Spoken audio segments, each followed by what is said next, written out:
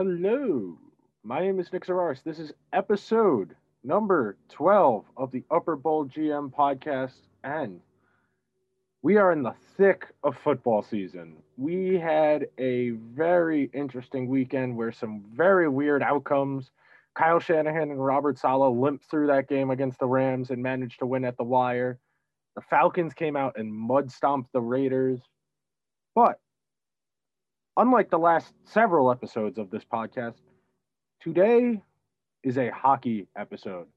We still don't know when the 2021 NHL season is going to happen. If it does happen, there were some talks about maybe the players aren't going to go for whatever concessions the owners are asking for. But assuming that we do have a hockey season that starts at some point in next February, I thought it was important to go outside of my circle of immediate friends and find someone I'd call an expert to talk about one of the more important players in this hypothetical rebuild that the Rangers are in which they are banking on young guys being the center of attention. That the guys they've drafted, the Capo Cacos, the Alexi Lafrenieres, the Keandre Millers, the Nils Lundqvists, the Igor Shesterkins, those guys are going to have to be the focal point of an eventually competitive team. Because one of those players, Capo Caco, had one of the worst seasons of any player, not just rookie, one of the worst seasons of any NHL player of the last 10, 15 years. I went to go look through, try and find someone who could help me explain it in layman's terms, what made him struggle so much. So I went and just reached out to one of the people I like to read's work, and he was glad enough to oblige. His work has been featured in The Athletic. His work has been featured on Sportsnet up in Canada. Jay Fresh Hockey, one of the best follows on Twitter if you're a hockey fan. I highly recommend it. I will see you guys on the other side of the drop. Punched along to Jerome McGinley. Crosby scores! It's over! The gold medal to Canada!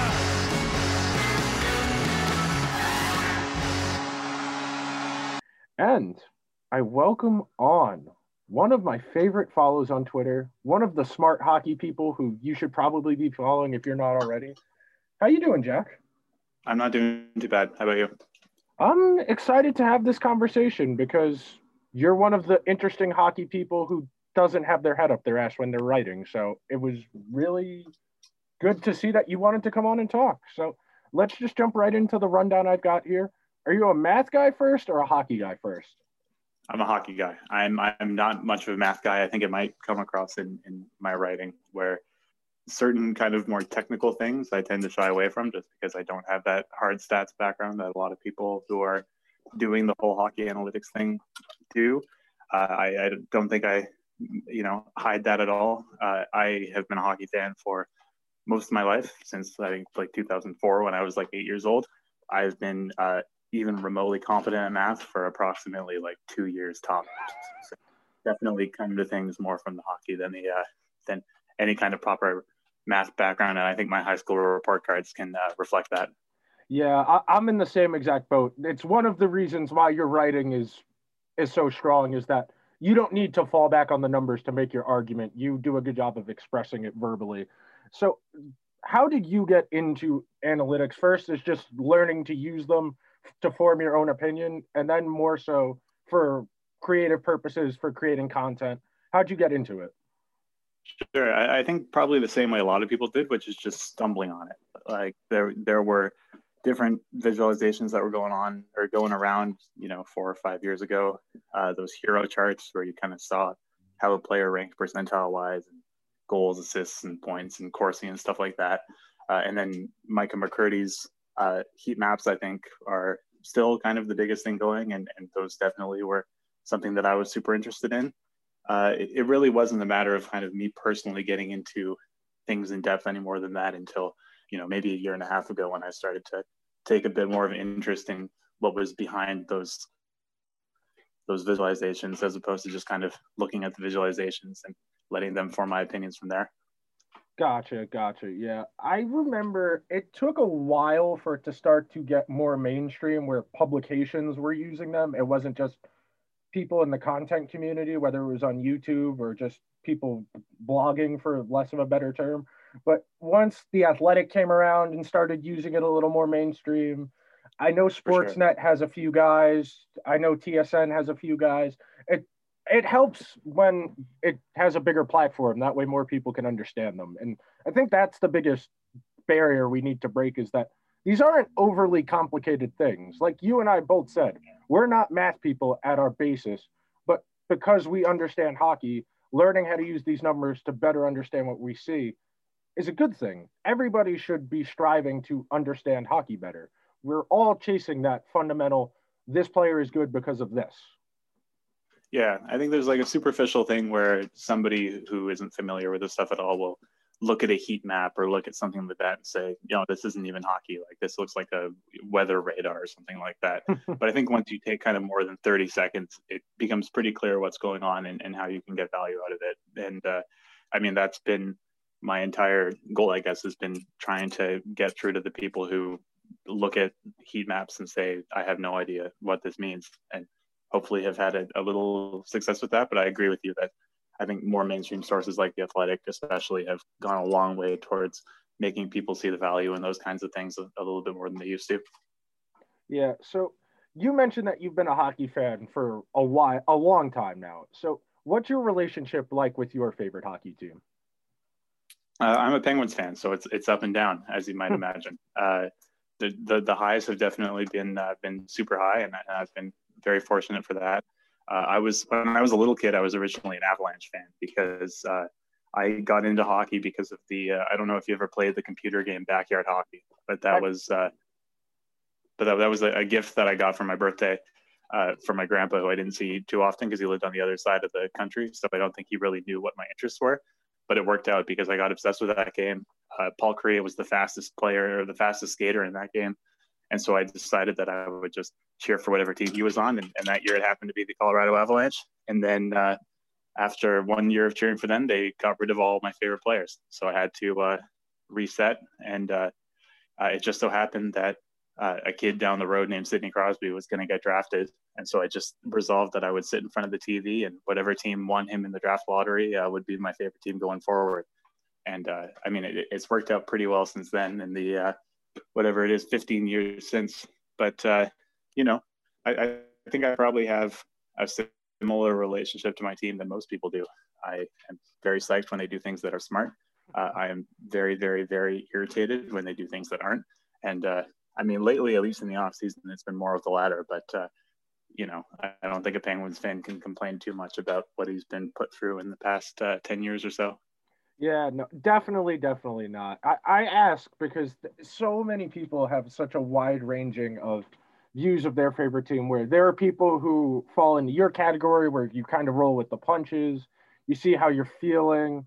You have the people who are more in my boat, where it's like, I'm always going to be skeptical of what my team does until they actually do something right for a long-term period of time. And then there are just the blind optimists who seem to make up a large pocket of the people who use social media to get their information about hockey, where they just have the blind loyalty to the team and assume, because this is my favorite team, they're never going to do me wrong. They're always trying to get better. Do you come across that, especially in the reactions to your work specifically? Sure. Well, I mean, I do think that there's like a large contingent of hockey fans who, their hockey team, like all the players on their hockey team are their friends, and they like all the players on their team. And it doesn't matter if they're playing poorly, because it's their team. It's the guys that they watch when they sit down on the couch and watch the games every couple of days. And I don't have anything against that. If you just want hockey to be like light entertainment that you don't get angry at, I think that's probably the smartest way to approach it possible. But unfortunately, we're stricken with a greater illness than that, and actually put emotional stakes into what's going on the ice. I mean, in terms of people, in certain ways, every fan base has been mad at me at some point, and every fan base has been happy with me at some point. Because I was actually thinking of compiling a list of all the nice takes that I've had about each team, just so that I could make sure to get them on their side. And as I'm sure you're, getting, Rangers fans were not particularly psyched with me this week, or at least a number of them weren't. And so I kind of had to keep pulling out my Adam Fox should have won the Calder take to try to get them back on my side. So, you win some, you lose some with any fan base if you're going to be a person who has opinions about hockey online. Yeah. So how has your work changed your perspective of your favorite team? What kind of awakening did getting into analytics give you about the Penguins? I think it just makes you a bit more realistic about it, and it kind of can help you get out of whatever echo chamber that you might find yourself in. Like you said, social media is obviously going to be filled with certain types of hockey fans, and it depends which area you go to. If you're on, let's say like HF boards or something, it's very easy for that kind of community to become kind of an echo chamber where you kind of end up getting confirmation bias about certain players. And your opinion gets shaped by things that may not even actually be related to what you're seeing on the ice. It's more kind of what other people are saying and what narratives build up. So, there are certain players like in the Penguins community, Zach Aston Reese is a guy who is generally a scapegoat because he lacks offensive talent of any type. But when you actually watch him carefully, you can see what he's doing out there. And that's something that I think a lot of people wouldn't realize if they were just getting into the fun of, taking the scapegoat and making fun of him online. Yeah, I think another place where it helps you is in terms of being a little bit more realistic with your expectations about certain players. So, in the case of the Penguins, if I was somebody who didn't know anything about analytics and especially didn't know anything about kind of percentage luck, I might be going into next season super disappointed if Brian Rust didn't score 85 points and Jared McCann didn't score 25 goals or what have you. But as somebody who can look at things a little bit more objectively because of knowledge in those areas, you can recognize them for the player that they are, and not be disappointed when it turns out that they don't have a 15% on a shooting percentage year after year after year, because that just doesn't happen. So I think it makes you a little bit more realistic. It makes you a bit more objective, and I think ultimately it does help you kind of be a little bit smarter about the games that you're watching. Even if, if you're a fan of a team, you're watching all their games anyway. The analytics are supplementing what you're watching. As much as people on social media might say that you're just looking at graphs, you watch the same games they do. That's a beautiful way to transition into the next part of the conversation, because I wanted to specifically ask you, when you're watching a game, what are you looking at? Are you looking at who's carrying the puck? Are they clearing the zone? Are they gaining the offensive zone? Are you looking at carry-in versus dump-in? What are you eyeballing when you're watching?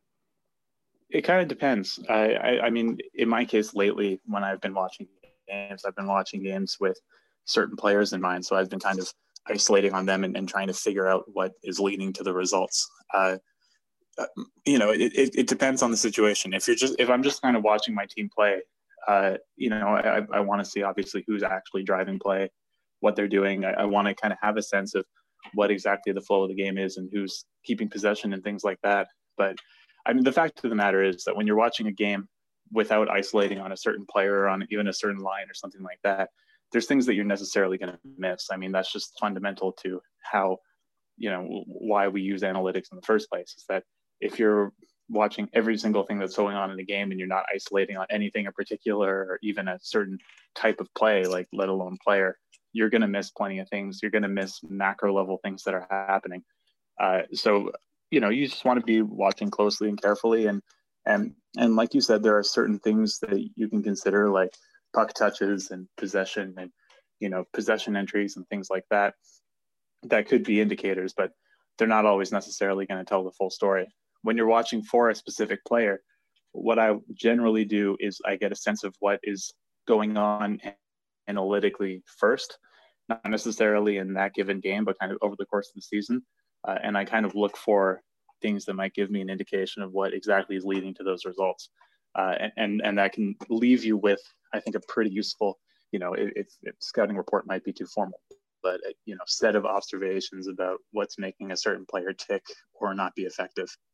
Yeah, because it really does depend, like you said, what you're looking for. Generally, when I am watching the Rangers, it's transition play, because for the last few years, they've been so bad at clearing their own zone, and they get hemmed in their own zone, and they give up the long sustained pressures, which are more likely to result in goals. So it really does matter on a case-by-case basis what you're looking for. So when you're evaluating eye test versus what you're seeing in the analytics, what has the biggest variance in terms of what do analytics not pick up the best in terms of what you're watching the game and the opposite?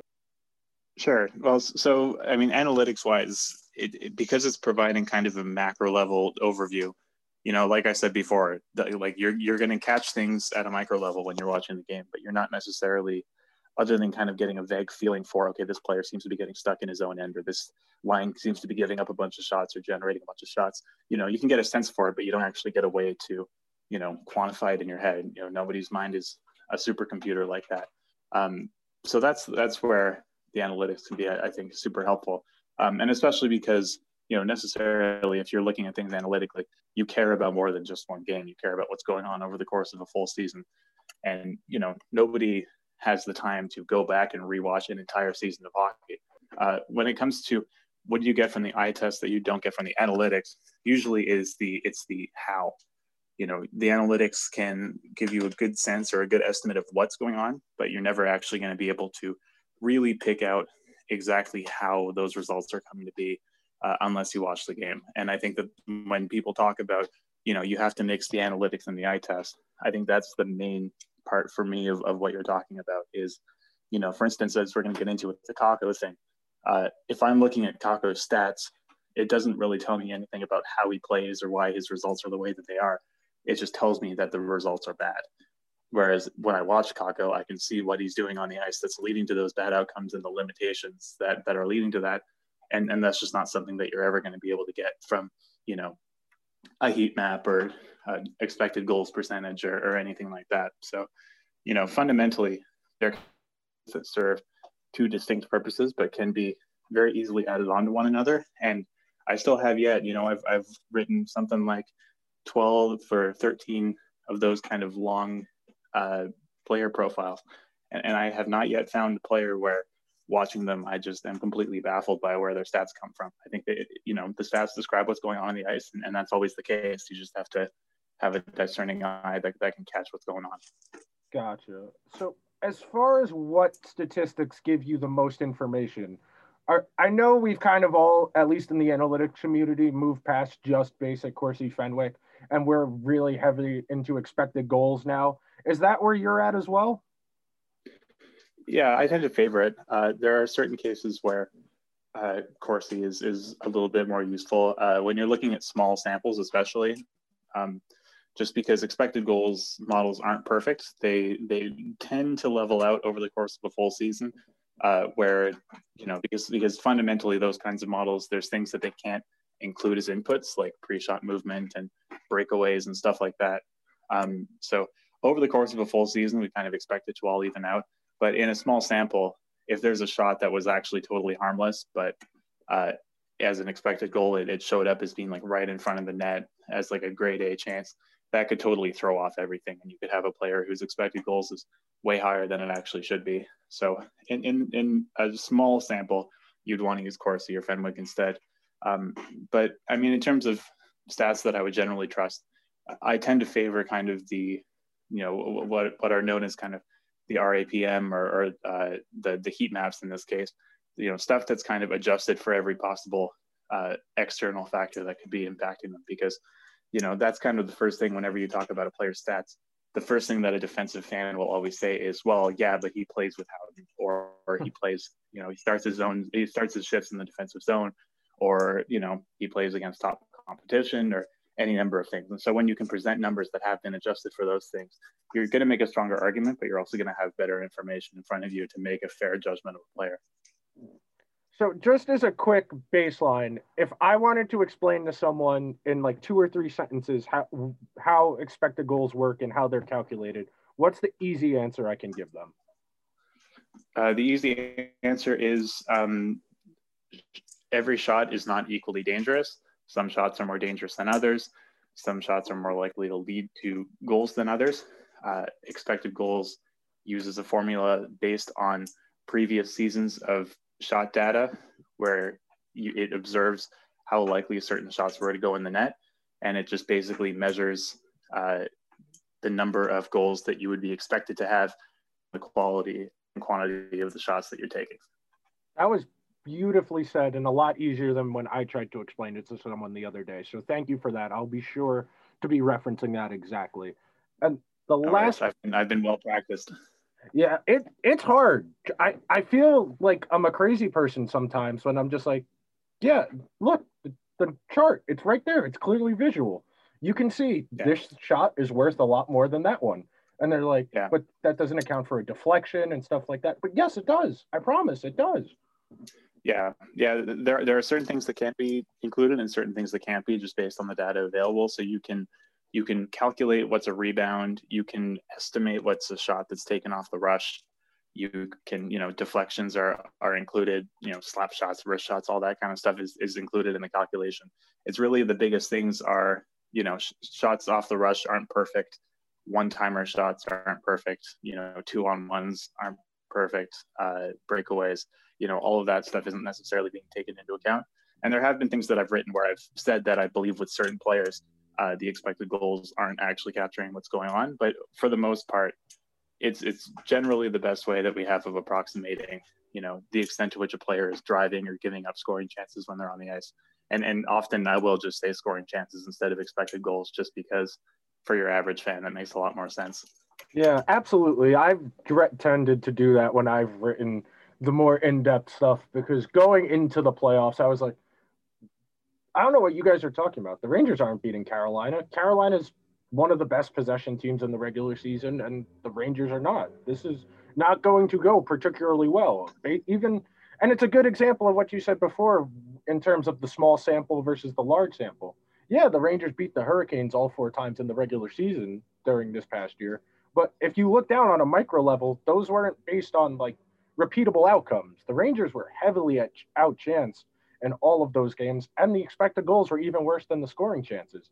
So it's one of those things where we can take what the analytics are giving us and tell us, hey, wait, maybe just because this game ended like this, it doesn't mean it's part of a larger pattern, which I think is something that, especially last year, Ranger fans really fell into the trap of doing because the way they were winning wasn't sustainable. Yeah, no, it definitely, I mean, that's one of the things, and I'm sure I'll get even more ire from Rangers fans when I say this, but I mean, Panarin's not having that season again. Ryan Strom's not having that season again. It was incredible what they did, but I mean, they had like a 16% on ice shooting percentage, and I think they scored like 75% of the goals when they were on the ice and all this kind of stuff. And they deserve full credit for doing that within this past season. But I really hope that Rangers fans aren't going to be annoyed at Artemi Panarin when he only scores 85 points next year instead of being on pace for 100.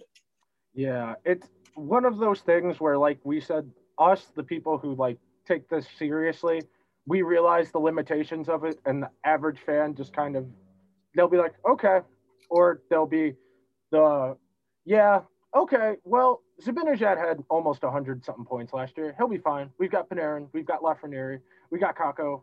We'll be fine. We'll be fine.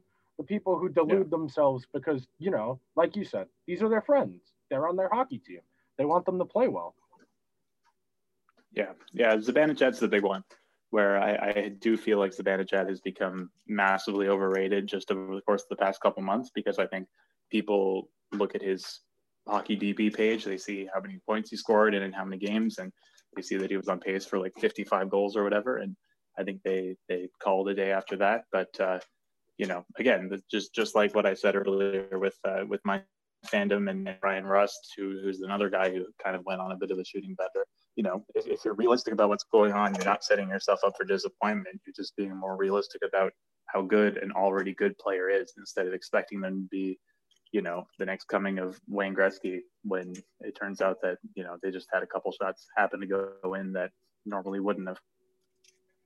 So some brave soul tries to make the point every few weeks on hockey Twitter that, points aren't everything, and they are immediately laughed out of the room by the greater majority. But what can we say to people who are skeptical of when analytics folks make that argument? I mean, points aren't nothing, but like I still, whenever I do a visualization, I do include points because they tell you part of the story of what happened. The thing is that I think people will tend to use points as the all-encompassing measure of a player's value, And that will be something that they'll tend to go towards in a large part because hockey isn't basketball. So hockey doesn't have like a wide set of stats. It really, the core of things is points, and then everything else is pretty much unreliable. And I think even most people recognize that they're pretty unreliable. I mean, the easiest thing to say is that points are an offensive stat. You know, when analytics people are talking about hockey players, they're talking about two ends of the game, which is, I think there's a kind of irony to it where analytics people kind of get a reputation for being, you know, oh, we only want like skilled, soft, small players, when it's really the analytics community that cares more about the defensive play of superstars than anyone else. But I mean, you know, that's the fact of the matter. The two core flaws with points are it's not a defensive stat at all. There's no defense involved in that stat at all. And in fact, sacrificing defense might even lead you to score even more points.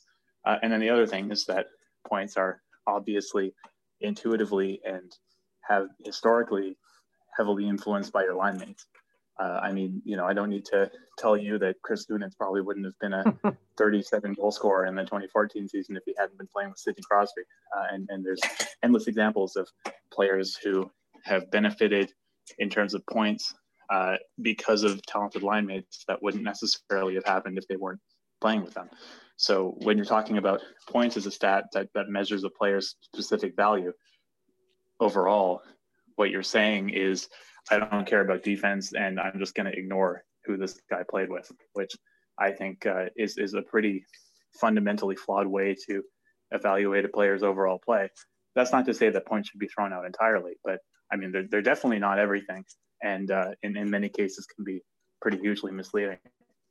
Yeah, because when it came to the Hart this year, that was the main fault line where you fell, whether you felt that because Draisaitl put up the counting stats, it should be him, or if you were in the camp of, well, Panarin had such a good season at even strength with bad line mates and still managed to drive possession pretty well and not be a defensive liability like Draisaitl. You felt Panarin should have won. Or McKinnon even, you probably could have made a better argument for McKinnon than Draisaitl in terms of the underlying stuff. It's one of those things where your perspective is really going to influence your opinion on that. Yeah, for sure. And, you know, the Draisaitl case is that he scored the most points and he scored a bunch of goals. And, you know, again, I'm not going to fault your average person if they're not, you know, if they don't want to turn hockey into homework and dig into detailed fancy stats. But, you know, I'd say for kind of a more general, you know, your more diehard fan, I think that it is kind of a bit of cognitive dissonance for them to pretend that defense doesn't matter in some cases, and then defense is the only thing that matters when it comes to certain players they don't particularly like, or teams that they think are flawed. So, yeah, you know, if you like you said, if what you care about is everything that's on the Hockey DB page, then you probably thought Draisaitl should win it. If you dig a little bit deeper, I think it was pretty clear that he wasn't the best candidate. I don't think I had him in my top 5. I think I was kind of in the Dom Luszczyszyn category where I just couldn't overcome that barrier and you know, get Draisaitl in my top 5 over guys like, you know, I think my top 3 was Hellebuyck number 1, Panarin number 2, and McKinnon number 3. And that I think seems like a much more fitting set of the players who were really the most valuable overall compared to what ended up being the case. Absolutely. Hellebuyck buoyed that Winnipeg team. I still don't know how he played as well as he did, all things considered. Yeah, no, he was, considering everything that he faced, he lit it up. And I think the Jets are going to see what happens when a goalie regresses to the mean next year, most likely. Yeah. So now it's time for the main reason I wanted to have you on was to talk about this Kakko piece, because I agreed with you. And I've been getting a lot of flack from my casual hockey friends, my serious hockey friends. Like, they took him 2nd overall. He's going to be fine. And then I kind of just went through all of the underlying stuff, and I was like, there are real problems here. And it's not just tied to who he was playing with. There are fundamental flaws with how he plays. So I'm going to open up the floor a little bit for you to just talk a little bit about what you noticed watching him, first of all, because I think that'll help set the stage a little bit for when we talk about the numbers. Yeah, so I think that Kakko, in a lot of ways, lived up to parts of his scouting report And parts of his game definitely lined up with why scouts and analysts thought that he was going to be an effective in day one. He does have a pretty heavy shot. He is strong on the puck. He possesses it pretty well. The problem for me watching him is that everything else is just a catastrophe. As in terms of, and I'll use an example here from my own personal experience. Do you play beer league or men's league hockey? Not since college, no. Okay. So I haven't since college because I've been in quarantine since college, but I can play hockey, but I'm not a particularly good player. And so I usually play kind of high C or low B in Toronto where I am. Occasionally my friends who are better at hockey than I am will have a teammate be ill or, can't make the game because their kid is sick or something like that. And they'll say, hey, we need a player. Do you want to come up and play? And I'll be like, all right, sure, free ice, and like get a chance to play with my friends who I normally don't play with because they're way better than me. And I get out there and there's just no room on the ice. Everything is much faster than I'm used to. I have no room to make any decisions. And so what I end up doing is, I'll carry the puck for as long as I can if I have some space. And then as soon as somebody bears down on me, I will be terrified of turning it over. So I will throw it on the net or throw it to where I think a person might be, where I basically won't have given up a huge turnover. Or occasionally a defender that I'm facing will kind of tease me by giving me a little space. So I'll try to make a move around him, and then it will be immediately smacked away from me, and I'll have made a huge turnover. So I'm not getting too many touches. I'm not getting too many giveaways necessarily, but my team is getting completely caved in. That's what I saw from Kakko, essentially. I felt a lot of sympathy for Kakko watching him because it reminded me like the much, much, much better version of my own experiences when playing up in beer league. The guy just wasn't ready. He's not ready on the small ice. His tunnel vision with the puck is just unbelievable. He just can't see the ice very well. He can't make passes. He can't find his line mates. He's not super active in the cycle or forechecking. And a lot of the time he'll either turn over the puck, especially when he's trying to handle a pass or trying to carry it to the inside, or he'll just throw it on the net from far away and nothing will happen. Possession will end. And I think that something as small as that kind of tunnel vision just completely snuffed out his entire season. And in terms of his results, where he just got caved in night after night after night, he would occasionally show something that would resemble flashes of a star player, where you'd see him protecting the puck and looking like he did at the World Championships. But NHL defensemen are a lot better than the defensemen on, the third pairing of Team Slovakia or in the Finnish league. And he would just run out of space, and that would be the end of that. So, that's what I saw on the ice from Kakko. And it was pretty worrying in terms of, it was certainly not what I had expected to see. And it's worrying, and we can get into this in terms of kind of where you go from there to address that issue. Yeah, because I remember everybody going nuts when he scored that goal in the prospect tournament in August of last year, where he just held onto the puck for 30 seconds, skated around, took it behind the net, and took a shot from the high slot, and it went in. And I was like, he's not going to be able to do this in the NHL against professional hockey players. And do you think it's a case of the talent he was playing in his draft year just wasn't that good, and he was just that much better than everyone else, so that he's coming against better players, there's going to be a steep learning curve? Or do you think that his style of play just doesn't work in the NHL? I don't know. I think it might be somewhere in between where, like you said with the prospect tournament, it was the same way where I didn't end up including it in the piece, but I did watch some of his play from the World Championships. And it was the exact same thing, like you just said, holding on to the puck, kind of, working on the boards. And I think a lot of scouts saw that and they thought, oh, this is Sidney Crosby, this is Peter Forsberg. But the difference is that, Kakko can't pass the puck very well unless he's on the power play or has a lot of space. And so what he would do is he would, wind the puck, around the boards to the best extent that he could, which is obviously less easy to do when you're not in a prospects tournament or not playing against Team Belarus or what have you. And because he doesn't have the vision to see who's out there, and because he doesn't have the playmaking ability to connect those passes, once he gets out of those battles and he has somebody on his back, what's the decision that he's making with the puck? It's not going to be to make a good pass. It's to throw it on the net from a terrible angle, or to just fling it through the crease in the hopes that somebody might be there. And, he plays with Brett Howden. Nobody's going to be there. So yeah, I think it really is a case of where he had a skill set that reminded people of certain players who had that kind of grind it below the goal line style and found success with it. But he just doesn't have the complementary skills that you need to be effective playing that way.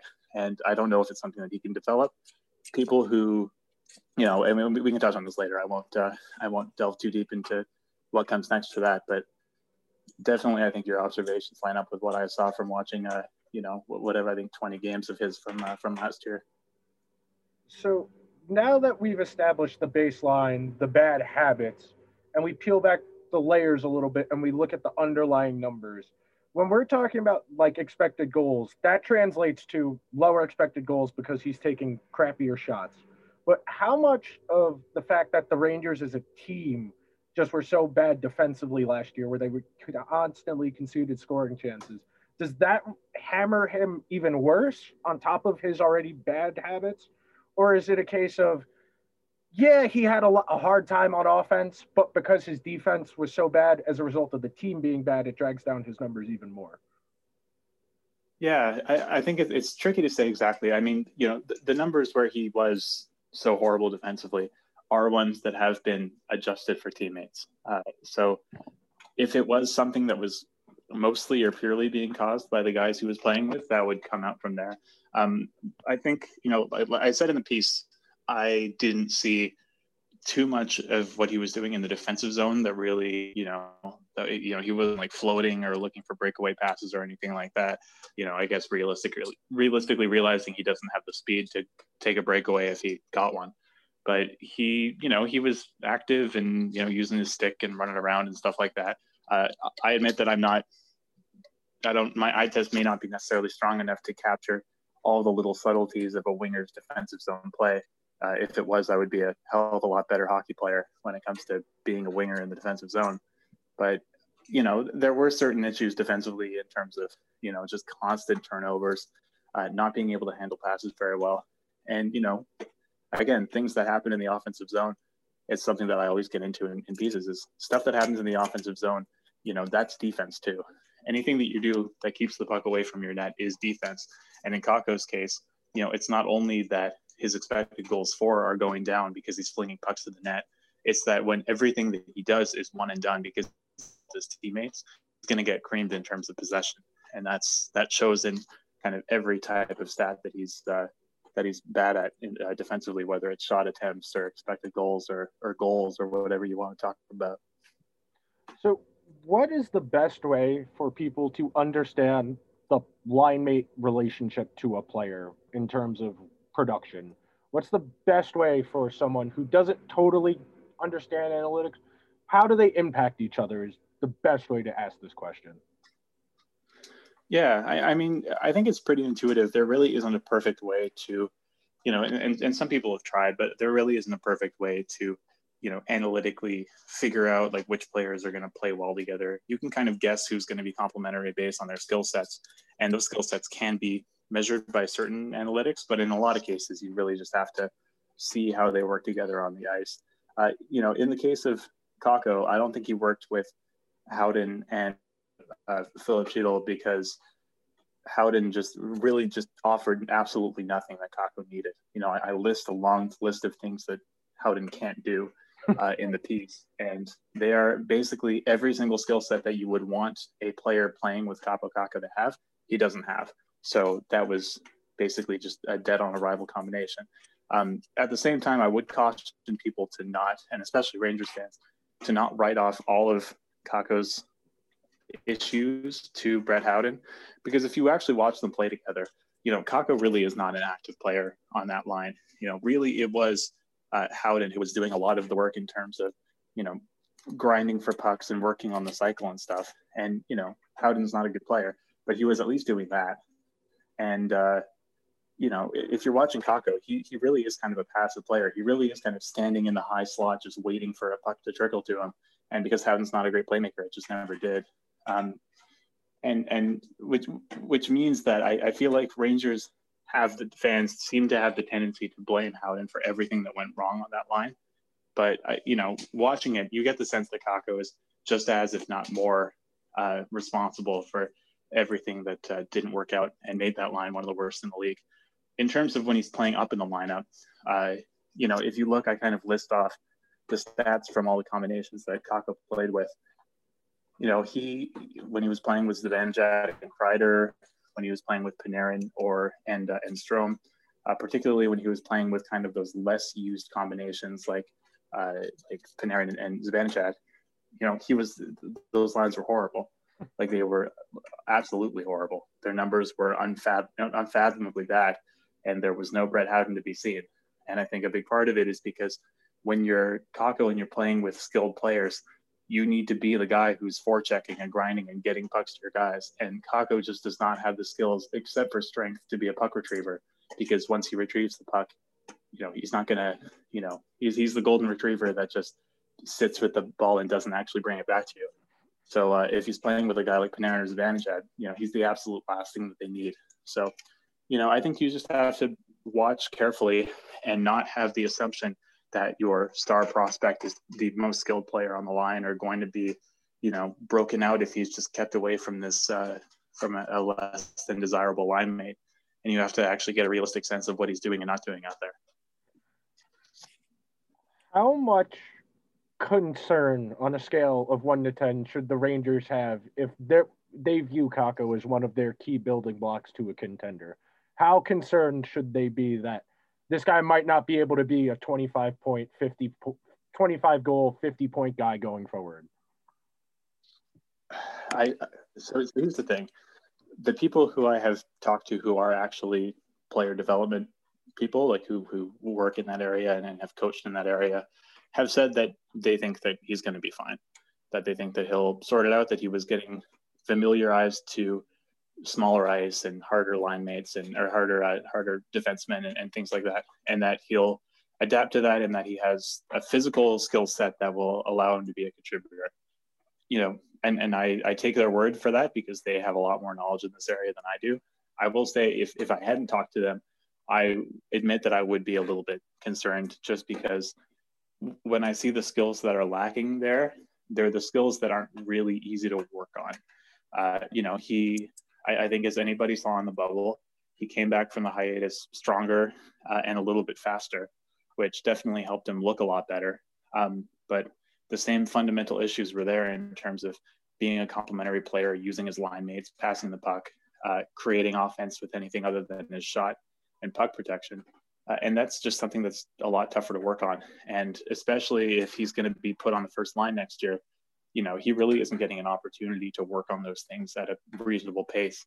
And this really is kind of a thing where I kind of wonder where that development's going to come from. I mean, if you've been training by yourself in Finland for 6 months or whatever, or however long it's been since August, it's felt like 6 months. How are you going to be working on those things like tunnel vision if you're just like working out with yourself in a rink in Finland? I don't know about that. So I personally will be interested to see how he can adjust to things next year, and how he can hopefully improve. I mean, he literally, there's like no way that he could possibly get any worse. So that's good. And I guess knock on wood, but we didn't really touch his underlying numbers were literally the worst ever.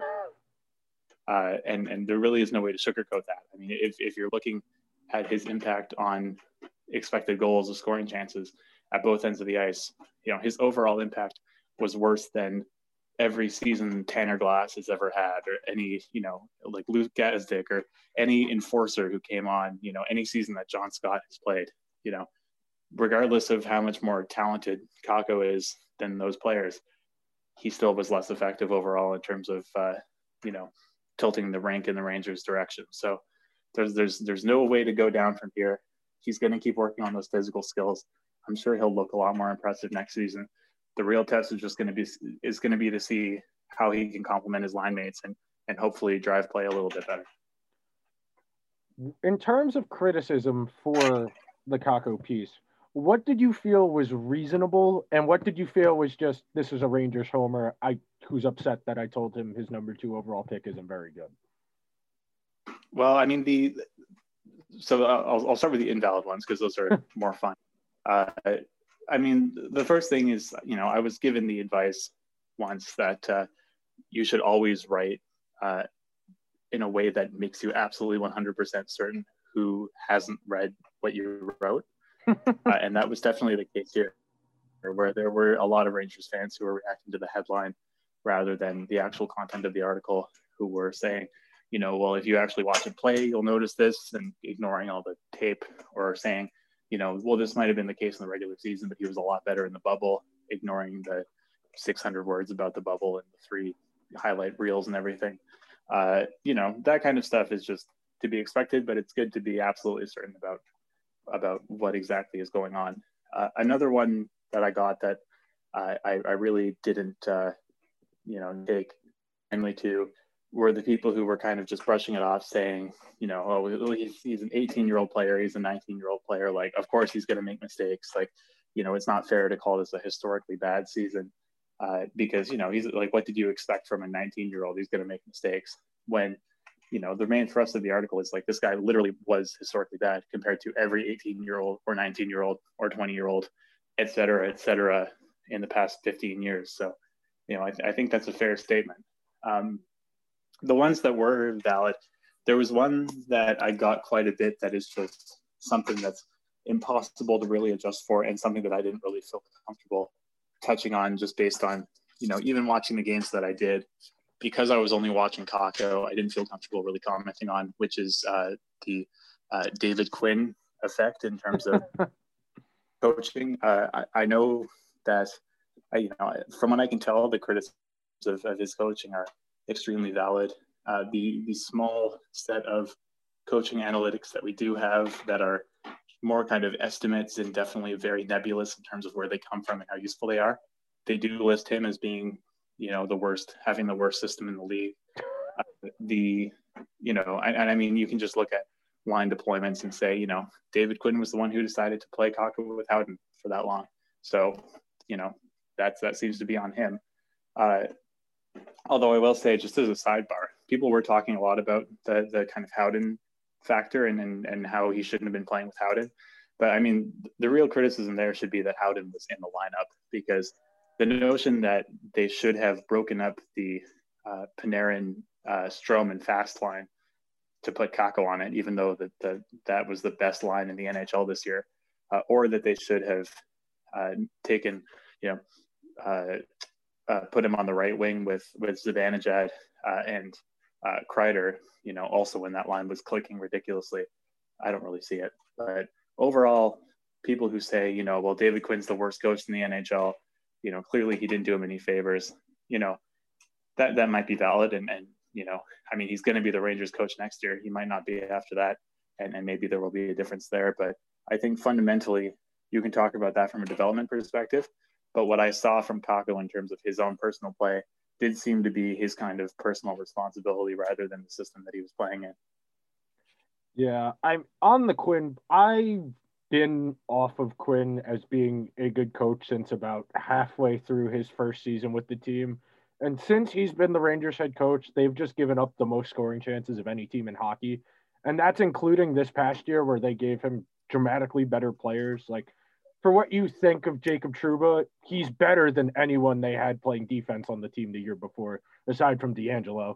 He's better than Mark Stahl. He's better than anyone they had the year before. They gave him Fox. DeAngelo got better last year, and they still gave up the second most scoring chances in the league last year after giving up the most the year before, and added together, it's the most over the last 2 years. Yeah, there's definitely some questionable things, again. It's something that is a little bit nebulous, but you can look at kind of team level microstats to get a sense of how a team is being run and what system they're playing. And one thing that really struck me as weird about the Rangers is that they give up the zone voluntarily like crazy. Like I guess it seems to be kind of in their system that they want players to collapse on the rush and just close out the middle of the net. And I guess that just ends up with them getting completely smoked possession-wise as a result. But my favorite thing about that stat is you can kind of look up the players on that team, and every single one of their defensemen ranks near the bottom in terms of denying zone entries, except for Adam Fox, who ranks near the top because I guess he just said, screw it, that's not like, that doesn't apply to me, so I'll just do whatever the hell I want. And clearly it worked out. So hopefully, Jacques Martin is going to come in there and say, oh, that's stupid, we're not going to do that anymore. Otherwise they could be in quite a bit of trouble again, because that does seem like a pretty easy thing to fix. It's just tell the players to be a little bit more aggressive against the rush. So the last question I have for you is very, very simple. How will we know if Kakko is actually getting better? I mean, I won't use the cop-out answer, which is looking at his stats. That's just an obvious one. Well, I mean, first of all, like I said before, you'll know that he's better because he, just by default can't get any worse than he was last year. So you can be pretty assured that he's going to be anyway. But if we're just talking, you're watching the games, you want to know if he's doing better. Based on what I saw in the bubble, I'm sure that he'll look better. I'm sure that he will be stronger, faster, and his shot will be a little bit better, and all this stuff will happen, and he'll look a lot better. If you're trying to see whether he is actually, turning into an effective top 9 or top 6, or even top line player in the NHL, the thing that I'd be watching for is all the stuff that we've been talking about him not having.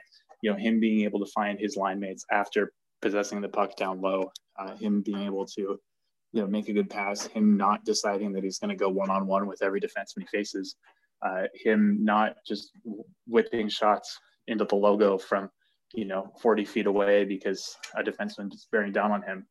I think necessarily you look at the players on the Rangers, especially on the left wing, where they're now, one of the most loaded teams, if not the most loaded team on the left wing moving forward. Kakko's going to have to figure out how to be a complementary player. He's not going to be for a long time, unless he can really, really break out in all those areas. And he's going to be playing with guys who need to have the puck. He's going to be playing with, Panarin, who he's going to need to be able to be, something approximating what Jesper Fast was in terms of puck recoveries and things like that. And a forechecker.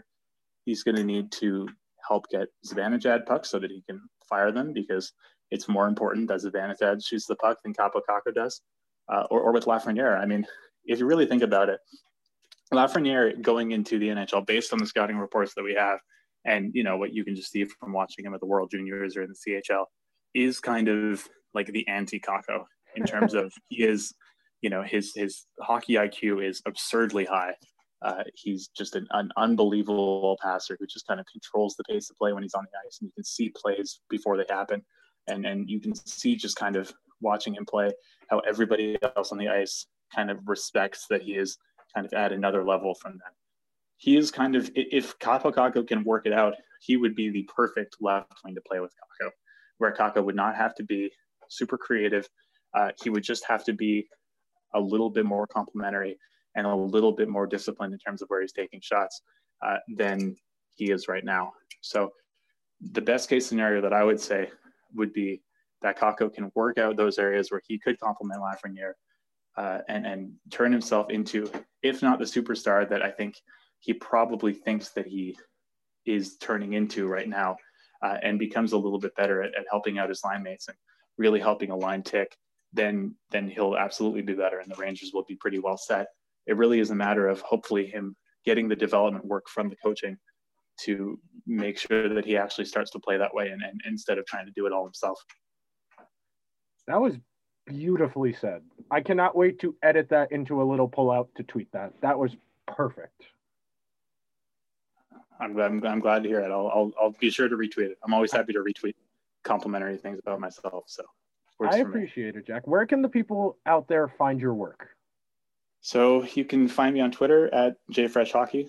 I'm on there too much, so I'm sure you'll see some frequent content on there. You can also read my writing, including the Kakko piece. I also have a similar piece on Jack Hughes coming tomorrow. So if Rangers fans want to be even more mad at me, they can read that. That's at jfresh.substack.com.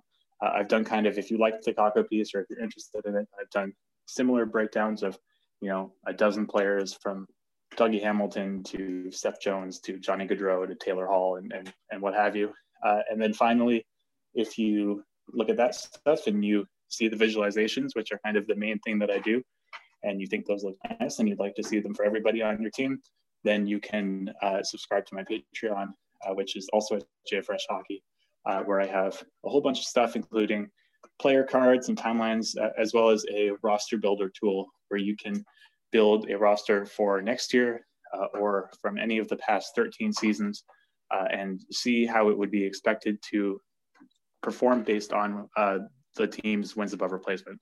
So if you want to see what it would look like if, you know, they decided to play Kaapo Kakko on the first line for some reason last year, you can see just how many points in the standings they would have lost by doing that.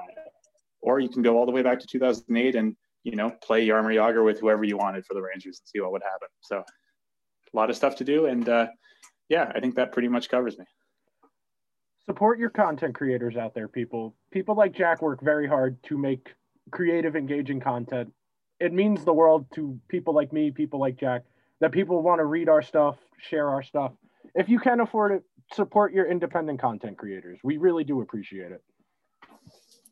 I'll second that. All right, Jack, thank you for coming on. Once we have a better idea of when hockey season is going to happen, I would love to have you back. Yep, I'd be happy to talk Rangers then.